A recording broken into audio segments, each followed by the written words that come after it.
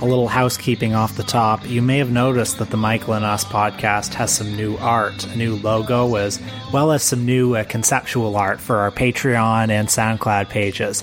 We commissioned this art from the great Toronto-based artist Andrew Barr. Please hire him to do your art for you.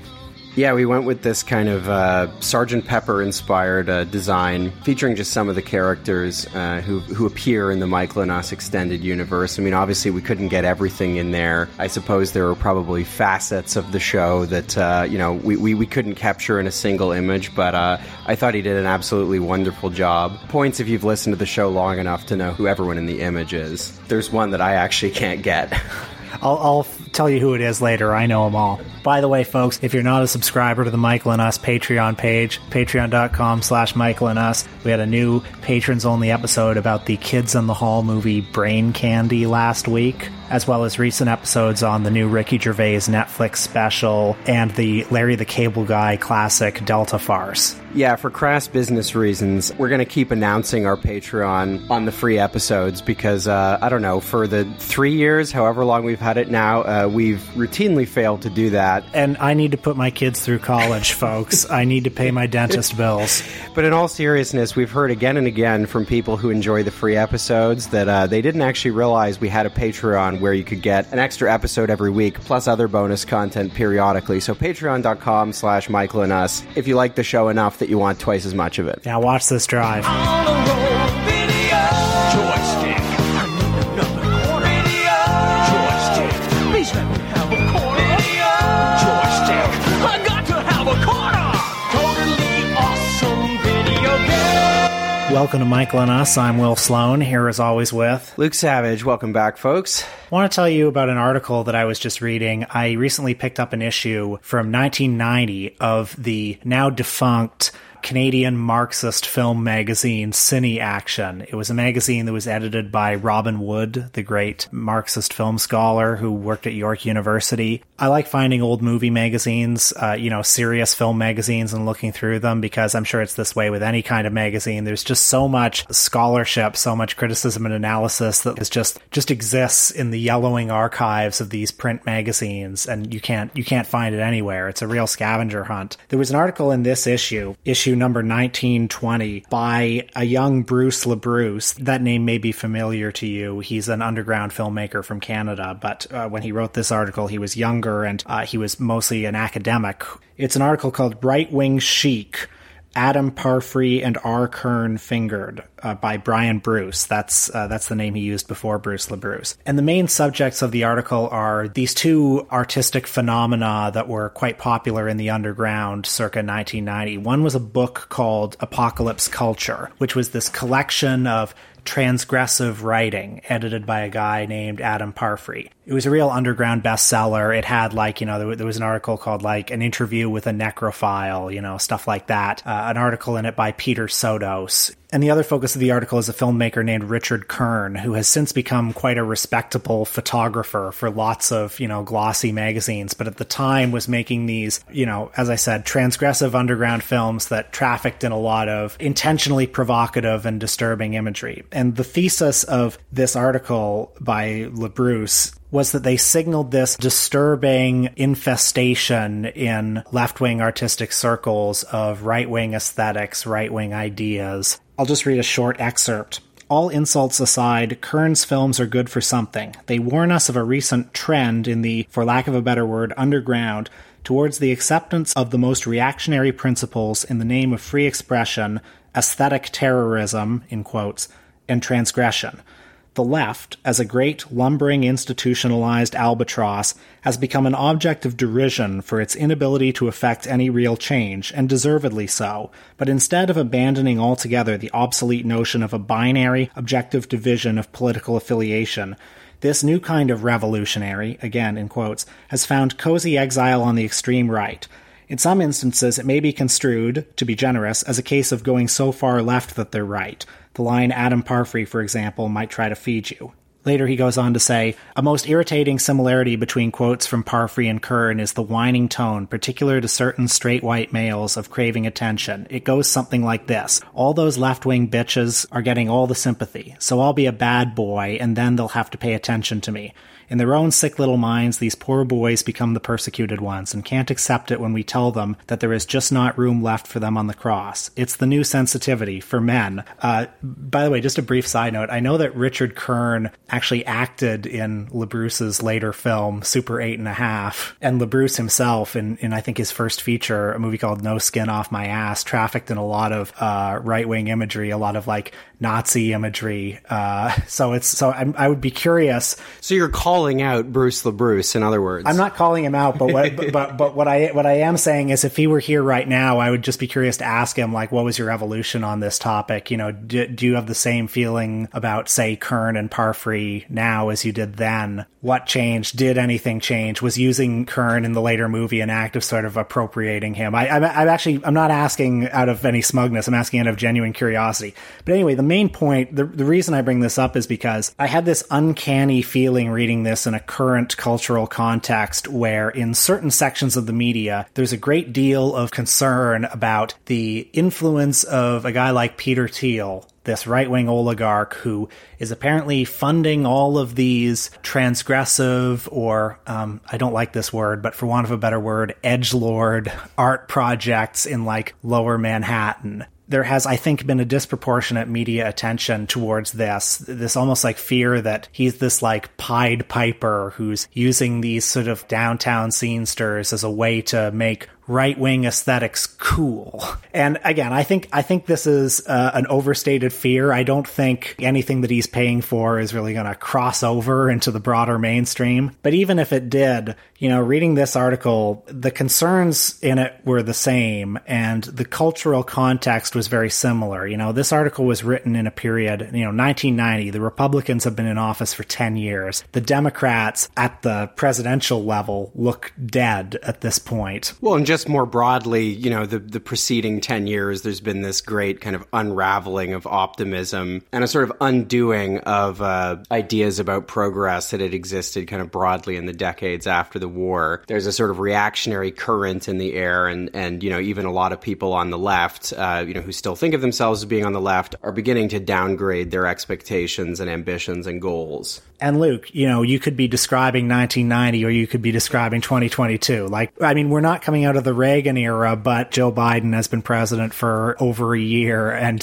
he might as well not be president. Jeffrey Epstein died under peculiar circumstances, and the Bernie Sanders and Jeremy Corbyn movements were squashed. Well, and similarly, something else that comes to mind, another parallel is, in the 80s and 90s, there was also something of a trend of, erstwhile leftists kind of moving towards, the right proper or just moving towards the neoliberal center. Famously, there were a bunch of people who wrote for Marxism Today in the 70s and 80s who became, the sort of intellectual backbone of the Blairites, that kind of thing. And I think, broadly speaking, in the current moment, the disappointments and kind of demobilizations that came out of, the defeat of the Sanders campaign in particular, for talking about the United States, there's been a kind of great unmooring of people from, what had seemed, without overstating it, what had seemed like somewhat coherent political categories, ideological foundations, that kind of thing. There's been, very much a phenomenon of people sort of moving right without really calling it that. Certain people and ideas that might have been broadly associated with, something like the Sanders left, becoming unmoored,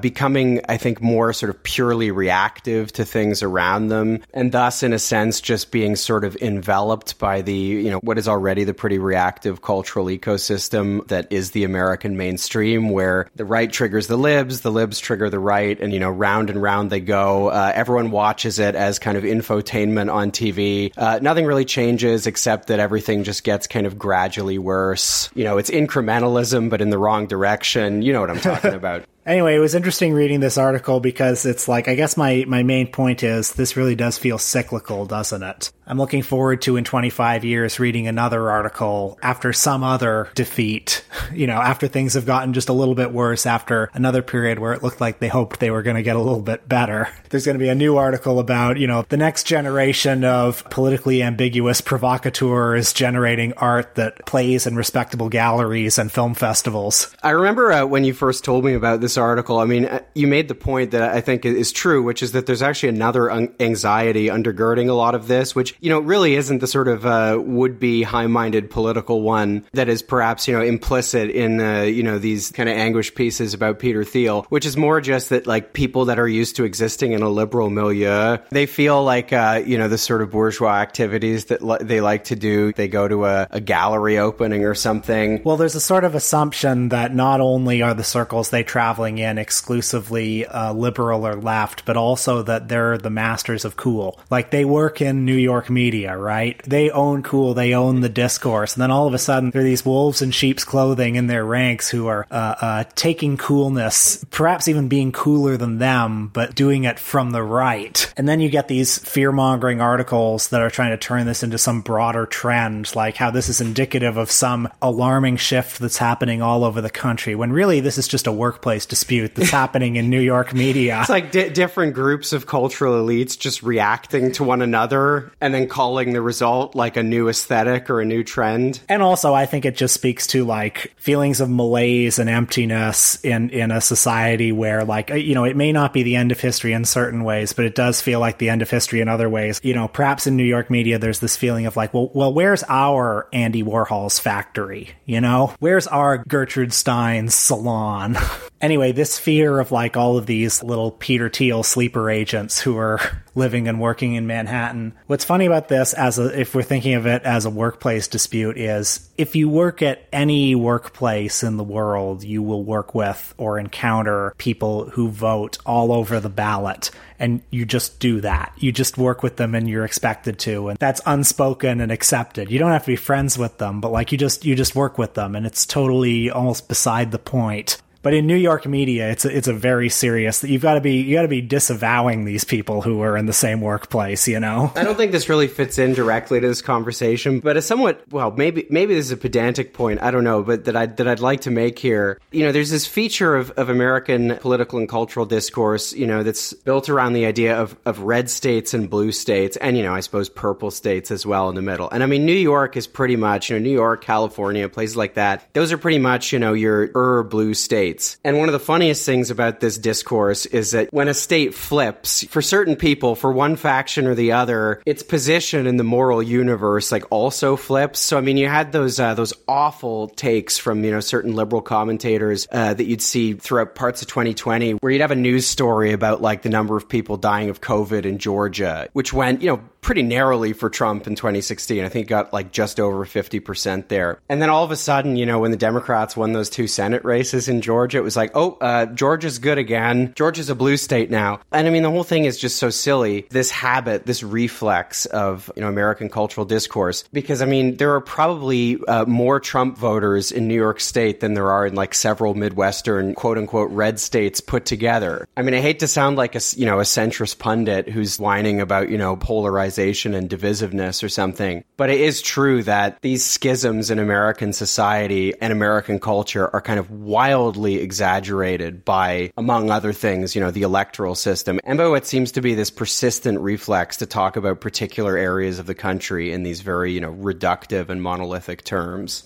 I mean, it's a bit of a cliche to say that, like, we all live in our little community bubbles, but, like, New York media is a bubble within a bubble within a bubble where, like, forget about New York State, Manhattan itself is probably 40% Trump voters. But to people who work in New York media, it probably just feels like overwhelmingly Democrat. And so then when there are, like, 5 or 6 podcasters and shit posters who don't identify as such, it must feel like this almost existential threat to the fundamental goodness of the community. Anyway, speaking of unreality, today for the first time on this podcast, believe it or not, we're going to delve into the cinema of Canada's greatest filmmaker. I think that's fair to say. Canada's greatest filmmaker. Why not? I'm going to say that. I'm going to call it right now. Bang Scavel. David Cronenberg with his 1999 science fiction allegory, Existenz.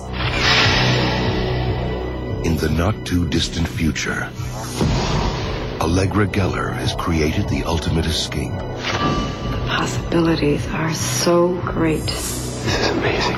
A parallel universe called Existenz. Now I'm warning you. It's going to be a wild ride. It taps into your deepest emotions. You're the power source. Your body, your nervous system, your energy. It unleashes your wildest urges. I can't help myself. I'm saying it. I've got a serious urge to kill someone here. Do it. It's just a game. But it's the first genuine threat to reality. It's a lot more fun when it starts feeling realer than real. And someone wants it stopped. I hadn't seen this one since I saw it in a second-year undergrad in my film theory class. I believe the reading that week was Baudrillard. I couldn't tell you any more about that, but I believe it involved the simulacrum. Ah, yes, the simulacrum. Yes. I think it's fair to say this is kind of a cult film. Even though it came out in 1999, parts of it remind me of, things that Cronenberg was making in the mid to late 70s, early 80s. It definitely had, 5 or 10 times the budget of some of those movies, but... Doesn't necessarily look it, though. No, it doesn't look super glitzy or glossy. There's a functionality to a lot of the Cronenberg movies, I think. The makeup, the gooey and the slimy stuff is always, beautifully rendered, but the mise-en-scène is, I think, often purposefully sketchy, and just what he's doing with the camera is often just point and shoot. Cronenberg's been on my mind lately because he has a new one out, Crimes of the Future, which I saw a couple weeks ago, and I was a little taken aback by it when I saw it. I mean, it's pure Cronenberg. It's his first one in 8 years, and I think I'd forgotten a little bit what it's like to be immersed in that Cronenberg world. He has movies that are more commercial,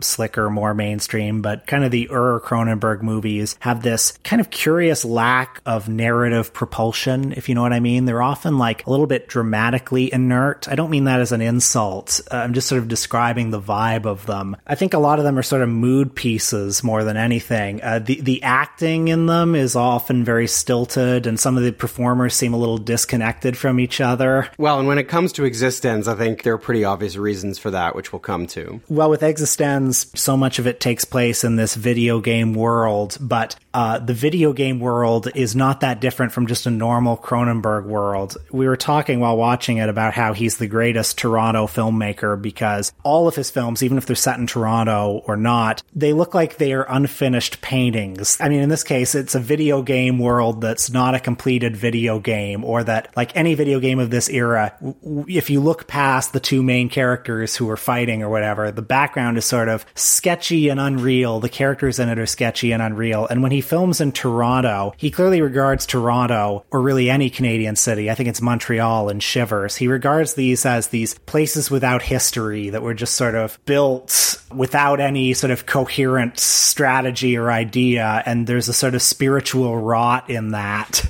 Right, and they stand in as just, generic cities. Like, they're settings that are really unmoored from kind of history or place. It definitely feels like that in Toronto sometimes. And that's why I think my knee-jerk reaction for greatest Canadian filmmaker is David Cronenberg, because only he gets that vibe. Most of our Canadian filmmakers want to make Toronto look good. Well, I was going to say it flies in the face of what is really the dominant impulse in Canadian culture. Canadian cultural industry, which is... We're a world-class country. Yeah, we're a world-class hey, city. Look, Canada, folks, Toronto, Montreal, Vancouver, the prairies. We got the world's tallest freestanding building, which isn't anymore, but whatever. This is a digression, but the last time I went to the CN Tower, when you go up there, there's a little chart on the wall that has its history, and it was so funny. It said, however many years it held the record for world's tallest building. Then it was world's tallest freestanding structure, and now it has the world's highest wine cellar.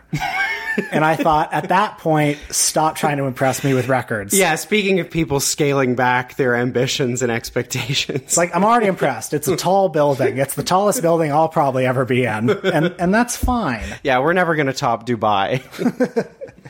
So let's talk a little bit about the plot of Existenz. It opens in this video game launch event. The world's greatest game designer, played by Jennifer Jason Leigh, is unveiling her new game. It's strange and also typical of Cronenberg that this event is taking place in not a fancy show space, but just it looks like a dilapidated church. It looks like the church that I voted in the Ontario election a few weeks ago. Like, it's just this completely unremarkable, small community setting, which is pretty odd considering that in the first moments of the film, we learn that this is a world-famous game designer who's at the head of a company which is, unveiling this revolutionary new gaming system to a select few who are going to test it out. And video games in this world, I mean, this is a near future world where instead of a Game Boy, or instead of a console, you've got a thing that hooks into your body. There are these fleshy pods that, when you look at them, can't help but remind you of certain sexual organs. And they plug in like an umbilical cord into this new orifice that gets drilled into your back. Yeah, it's called a bioport, and you sort of screw a little umbilical cord, or is it an umbilical cord, like into yourself. And so there are a lot of scenes in the movie of people saying, oh, so wait, you mean you've never had a bioport installed? Yeah, are you a bioport virgin? Yeah. But so everything about the game is biological. The pods themselves seem to be kind of living. We learn that they're grown. They're like animals. They seem to be distinctive, like they almost have little personalities. So throughout the movie, people are just kind of, porting themselves into these things that look like the thing from Eraserhead. The inciting incident of the plot is at this demonstration, this launch event, everyone is hooked into their little biopods and they're all going to go under. They're all going to test this game, but then there's a terrorist attack. Yeah, Jude Law, who's doing security at the event, screens a guy for weapons, but doesn't catch this odd sort of non-metal weapon that he has that looks like it's made from bits of animal detritus or something. And he shoots her with what we later find out is a tooth right as the game is starting up. So she gets wounded. He's promptly lit up by two other people that are there. And then she and Jude Law go on the run, where they kind of remain for the rest of the movie. And for the rest of the movie, there's a lot of ambiguity of what is a video game and what isn't. Right, and you mentioned the stilted quality of the acting and the dialogue. I mean, I think it's very intentional because, from the very first scene, everything's kind of scripted and shot as a video game. The first shot that to me looks truly strange is when the two, security people, light up this guy that's tried to kill the designer. It's extremely hyperbolic and kind of over-dramatized. They shoot way too many bullets. There's a stilted quality even to their kind of body language. The dialogue in this scene, and then later throughout the movie, I think it kind of increases. It's very formulaic. It's riddled with sort of extraneous exposition like you get in a video game. Like if Mario goes up to Toad and Toad gives him some instructions about the next level. It's like that whenever they go to whatever new location it is, the gas station, which is called Country Gas Station, where Willem Dafoe works, or where Ian Holm is working. Ian Holm does this exposition dump on them. Yeah, it's like, you're playing Ocarina of Time, you're trying to get the Giant's Knife, you've run through the Lost Woods a million times to try to follow up to get the special mushroom you need or whatever it is. You can't do it. You go back to the Goron character or whatever it is, and you just keep saying the same thing over and over again. Your princess is in another castle. That's that game, right? Just the game is constantly breaking its own immersion by reminding you that it's a game. The movie is in turn constantly doing that. Many of the characters really seeming like NPCs who just have, a few programmed lines into them. And of course, the game that they're trying out, Existenz, is clearly an early access game. This group of people that they've ported into it are supposed to be a kind of focus group. And so parts of it don't really seem finished. And like you were mentioning, a lot of the settings just have these kind of generic titles. Chinese restaurant, country gas station. To bring up Cronenberg's new one, Crimes of the Future again, one of the things that took me aback about it was it was shot in Greece for financial reasons in Athens, but a lot of that movie takes place in this crumbling future dystopian society, and there are a couple of different kinds of settings in that movie. Sometimes the characters are outdoors and they walk in front of, buildings that look like ruins that are graffiti strewn, but then all of the interiors are these blank, blank, empty rooms that don't seem to have any life or history to them. And at least I was watching the movie thinking, what is this society? What is the ecosystem that's connecting all of these disparate, extremely alienating spaces? Yeah, and many of them are just completely unreal. Ted Pikel, who's the Jude Law character, we learn he hasn't been fitted with a bioport. They have this encounter with Willem Dafoe at the country gas station. Willem Dafoe, first of many characters in the movie who appears to be sympathetic, and then, is clearly just out for a bounty that's been put on Allegra Geller. He fits Ted with a bioport. So I suppose the main structuring event of the movie, apart from the fact that they're on the run and there's this war between this new kind of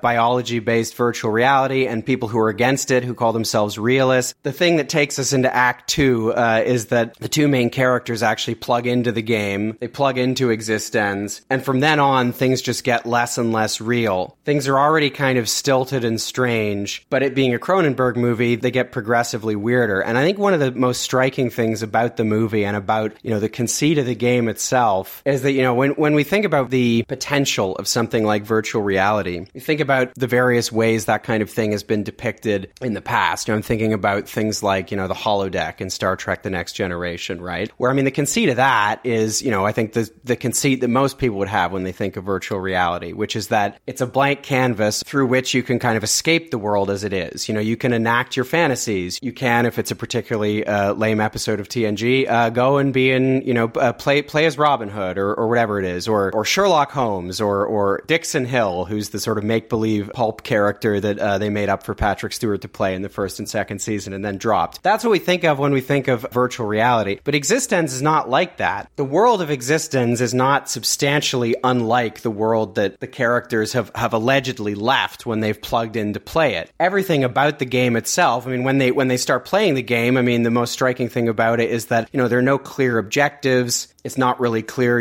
who their characters are. But then right away, having ported into the game through these biopods, one of the first things that they see are these kind of smaller versions of the same thing that are just being sold in something that's like a shop located in a barn where I guess the game begins. So the game's parameters are by design not fantasy parameters. It's more a sort of hyper-real version of, the world that they've ostensibly left. I wanted to watch this movie partly because we've been interested in watching these movies lately, movies like Dark City, The Matrix, The Truman Show, that are distinctly like 1998, 1999.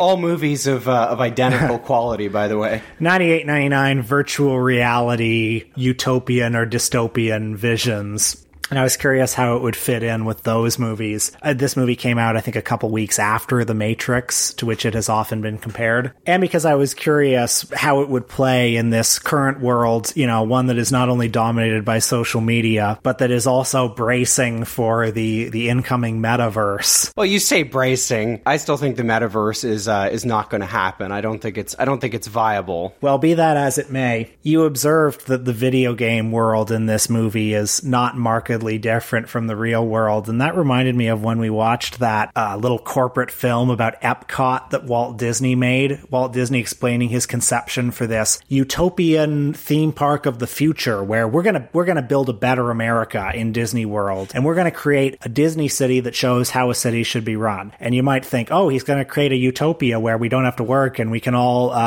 live our best lives. Not the case. Walt Disney was going to create a Randian world. Where work was mandatory. There's no democracy. He wanted the governance to just be, he was going to basically be the Hobbesian Leviathan of this world and be an all-powerful executive. So if and when the metaverse does come, it's not going to be a utopia. It's actually going to be worse than the world we live in right now. Well, just to substantiate my pedantic interruption a moment ago, this is why I don't think the metaverse is going to be viable, because the whole thing seems like just an effort to commodify digital space, because there are no more public assets to privatize. Everything's running on empty. They're ripping the cables out of the wall, making, movies about Buzz Lightyear's origins and stuff. So it's like, what's the next frontier of commodification? And, as we're recording this, the market for, fake money is collapsing. The NFT market is collapsing as well. And the metaverse, to me, seems like just an attempt to create, use value for those kinds of things. So it's like, my brother used to play this game called Club Penguin on Miniclip, which was like, I don't know, this is like 15 years ago. And in that game, you had like a little penguin, and it was like little mini games you could play, but it was like sort of instant messaging. It was kind of social as well. And I remember he spent real money to buy like a table in that game that, can't have been more than a few hundred pixels. And the metaverse seems like just an attempt to scale that up, such that, Mark Zuckerberg is going to try to create, a virtual reality where people are paying real money, or I don't know, maybe they're paying Dogecoin or whatever, in this pay-to-play world where, what if you could get really generic furniture for when you're, I don't know, hanging out and playing, fake tennis with your fake friends or whatever it is. And I just don't see how that's ever going to be viable. The proposition, what if you could have reality, only more artificial, I feel like there limits the attractiveness of that as a kind of, commercial proposition. I mean, that's fair enough. My counterpoint to that is that the Metaverse 1.0, which is Facebook, is a utopia. So check and mate. It has already worked. I'm feeling a little disconnected from my real life. Kind of losing touch with the texture of it. You know what I mean? I actually think there's an element of psychosis involved here. Yes. This is a great sign. It means your nervous system is fully engaging with the game architecture. Existence is paused! By the way, I just want to warn listeners, it's a beautiful afternoon that we're recording this, which means that the band of trumpet-wielding buskers who play outside Luke's apartment are going at full blast right now. So, I don't know, there may be a fun little soundtrack to this episode. We'll see. Just to give you some of those Toronto vibes for the David Cronenberg episode. Yeah, I really hope it doesn't pick up. But speaking of reality being punctured, just a Toronto curiosity breaking the fourth wall of our podcast right there. Cronenberg was right about the spiritual rot in this city, that whimsical trumpet bands are just allowed to roam free. So to turn back to the movie, as things progress, it becomes evident that not only is the world of the video game very much like the world of the characters of Departed. And, there's a famous scene where Jude Law pauses the game. They sort of are diving in and out of it at various points, although the sense in which they're meaningfully in or out of it at any time is very much an open question. But it's not just that the inner world of the game very much resembles the world, that they've left in appearance. It's that the actual plot of Existenz very closely resembles the events that appear to be unfolding in the world that the movie first introduces to us. So partway through Act 2 of the movie, Ted finds himself at a place called Trout Farm, where what seems to be happening is that they are harvesting the parts of various sort of mutant amphibians, which they're selling as food. That's the kind of cover for this place, but it's actually a secret manufacturing facility for making these parts, which is going to be used to manufacture biopods by what seems to be the same company that Allegra works for. We soon get hints that, the company is actually kind of at war with a rival company, but then there's also this realist movement which is against the pods and considers them very unethical because they sort of vivisect reality. Everything becomes unnecessarily convoluted. Again, very much like a video game, people are constantly double-crossed. Characters seem to be one thing, they seem to be working for one faction, and then they turn out to be working for a different faction. I think in a very real way, the film defies a definitive interpretation. I don't think the point of Existenz is for you to, put it together like a puzzle and figure out where the world of the game begins and ends. But insofar as, the film has anything to say about the game, it mostly comes through in the dialogue between Ted and Allegra. Ted, of course, is trying out the game for the first time. And so he says things like, we're both stumbling around together in this unformed world whose rules and objectives are largely unknown, seemingly indecipherable or even possibly non-existent, always on the verge of being killed by forces that we don't understand. To which Allegra replies, sounds like my game, all right. To which Ted replies, that sounds like a game that's not going to be easy to market. And she says, but it's a game that everyone's already playing. There's one other exchange like this. I think it's in the same scene where, Ted is commenting on the fact that the characters, even the characters they're playing, so the playable characters, actually have these prompts. They develop these uncontrollable urges to do various things, to speak various lines, to kill various adversaries, to start having sex at one point. And so he remarks, free will is obviously not a big factor in this little world of ours. And she she says it's just like real life. There's just enough free will to make it interesting. So again, I don't think there's a definitive interpretation to be offered here. I don't think that that's what the point of the movie is. We're not here to crack existence for you like it's a puzzle. To me, the key to understanding the movie really comes at the end, where everything in the movie resolves itself by becoming a perfect loop. So towards the end, Allegra and Ted unplug from the game. Within existence, a development unfolds where Allegra's biopod appears to have been infected. It's speculated that this was the Willem Dafoe character at the gas station who double-crossed them, fitted Ted with an infected bioport. The bioport factory that's for some reason in a barn that they appear to be at itself suffers a kind of terrorist attack, but then there's a twist in that as well, where the biopod that this realist agent has come to destroy explodes and unleashes spores everywhere that infect everything in the facility. They unplug from the game to find that her quote-unquote real pod is actually infected. And if all of this sounds extremely convoluted, that's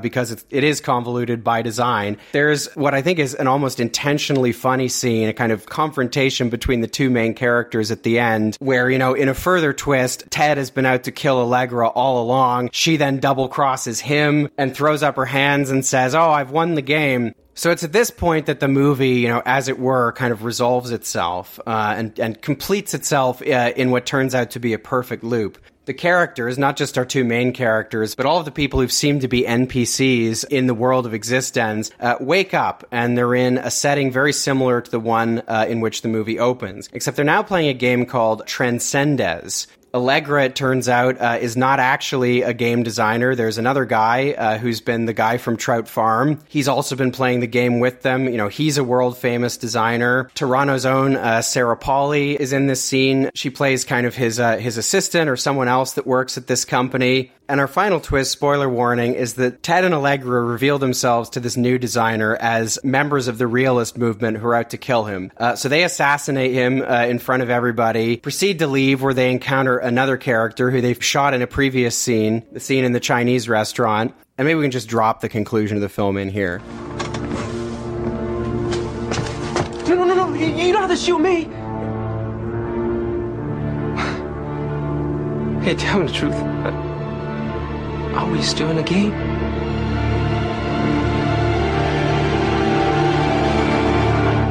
So the movie resolves itself ambiguously. As I've said, there's no definitive interpretation. I think there are no clues about, when the game begins, when it ends, whether the whole movie is taken place inside of the game, whether existence is real or transcendence is the real game. Establishing the frontiers of reality in this movie is not really the point. I think the real innovation of this movie is that there's really no narrative or capital T truth at all. The whole thing is meta-narrative. From the first scene to the last scene, everything resolves itself in a perfect loop. None of the characters ultimately have real selves that can be identified. It's not clear who's a playable character and who's an NPC. It's not clear what the objectives of the game are. It's not clear what the parameters of reality are at all. Everyone in and outside the game, in and outside being very fluid and ambiguous categories, is just reacting to other things people do, to various prompts and stimuli, the question of free will and choice themselves being kind of up in the air. And folks, I just want you to know that this is a very difficult point to make because the brass band outside is currently butchering Stevie Wonder. Right, I am finding that very distracting. I have no idea whether it's going to pick up on mic or not. Anyway, in thinking about what this movie from 1999 might have to say about our current moment, my thoughts actually turned to an article I published earlier this week in the Toronto Star, which I'm assuming, Will, who reads everything I write, definitely read and has thoughts on. I agree that polling is bad. So it's somewhat self-interested, obviously, of me to bring this in. But basically, I wrote this article that was hooked on Ontario's recent election. And essentially the complaint of the article is that polling, which, at one point was, I think, a kind of minor feature of, electoral politics, it was something that political parties used, somewhat privately to think about their messaging, that kind of thing. Eventually it made its way into newspapers, but, again, as sort of just part of the broader mise-en-scène of politics. And by the 1990s, it had started to become a lot more ubiquitous. And of course, in the present day, and this extends far beyond Ontario's provincial election, I mean, polling is just everywhere. It is seeped into every part of political discourse. I don't know if you've ever seen, Will, during, a State of the Union address, where networks will sometimes have like a little poll running at the bottom. They've got a focus group of people who've got a button that says yes and a button that says no. And you can see press the happy button, press the sad button. And so when the president is doing one kid loves the muscle guy. Right. When the president is saying, and our troops deserve the best equipment in the world when they're fighting for freedom, and then all the lines go up. Yeah, whatever the stupid thing is. And I mean, within the context of elections themselves, you now have, just these momentum narratives, which essentially take over the way everything is framed and discussed. I mean, to the point where, as I pointed out in the article, in the recent Ontario election, various of the major parties were, they had operatives constantly kind of leaking polls to the press to try to drive particular stories. This is filtered down to the level of individual constituencies, where you have people promoting polls often of extremely dubious quality and things like that, that are just supposed to be about like, oh, look who's ahead in this riding, so ergo, you should vote this way. And so I think that this is one of the major contributing factors to, the sort of unreality of politics today. The fact that everything is kind of reacting to something else. Everything is part of an abstract meta-narrative, and you can go through an entire election campaign and find yourself asking at the end, like, okay, when did like the real election happen? It just sort of seemed like the whole time everyone was talking about sort of horse race stuff. The public is sort of being endlessly told what it thinks before it's actually had a chance to formulate any kind of real opinion.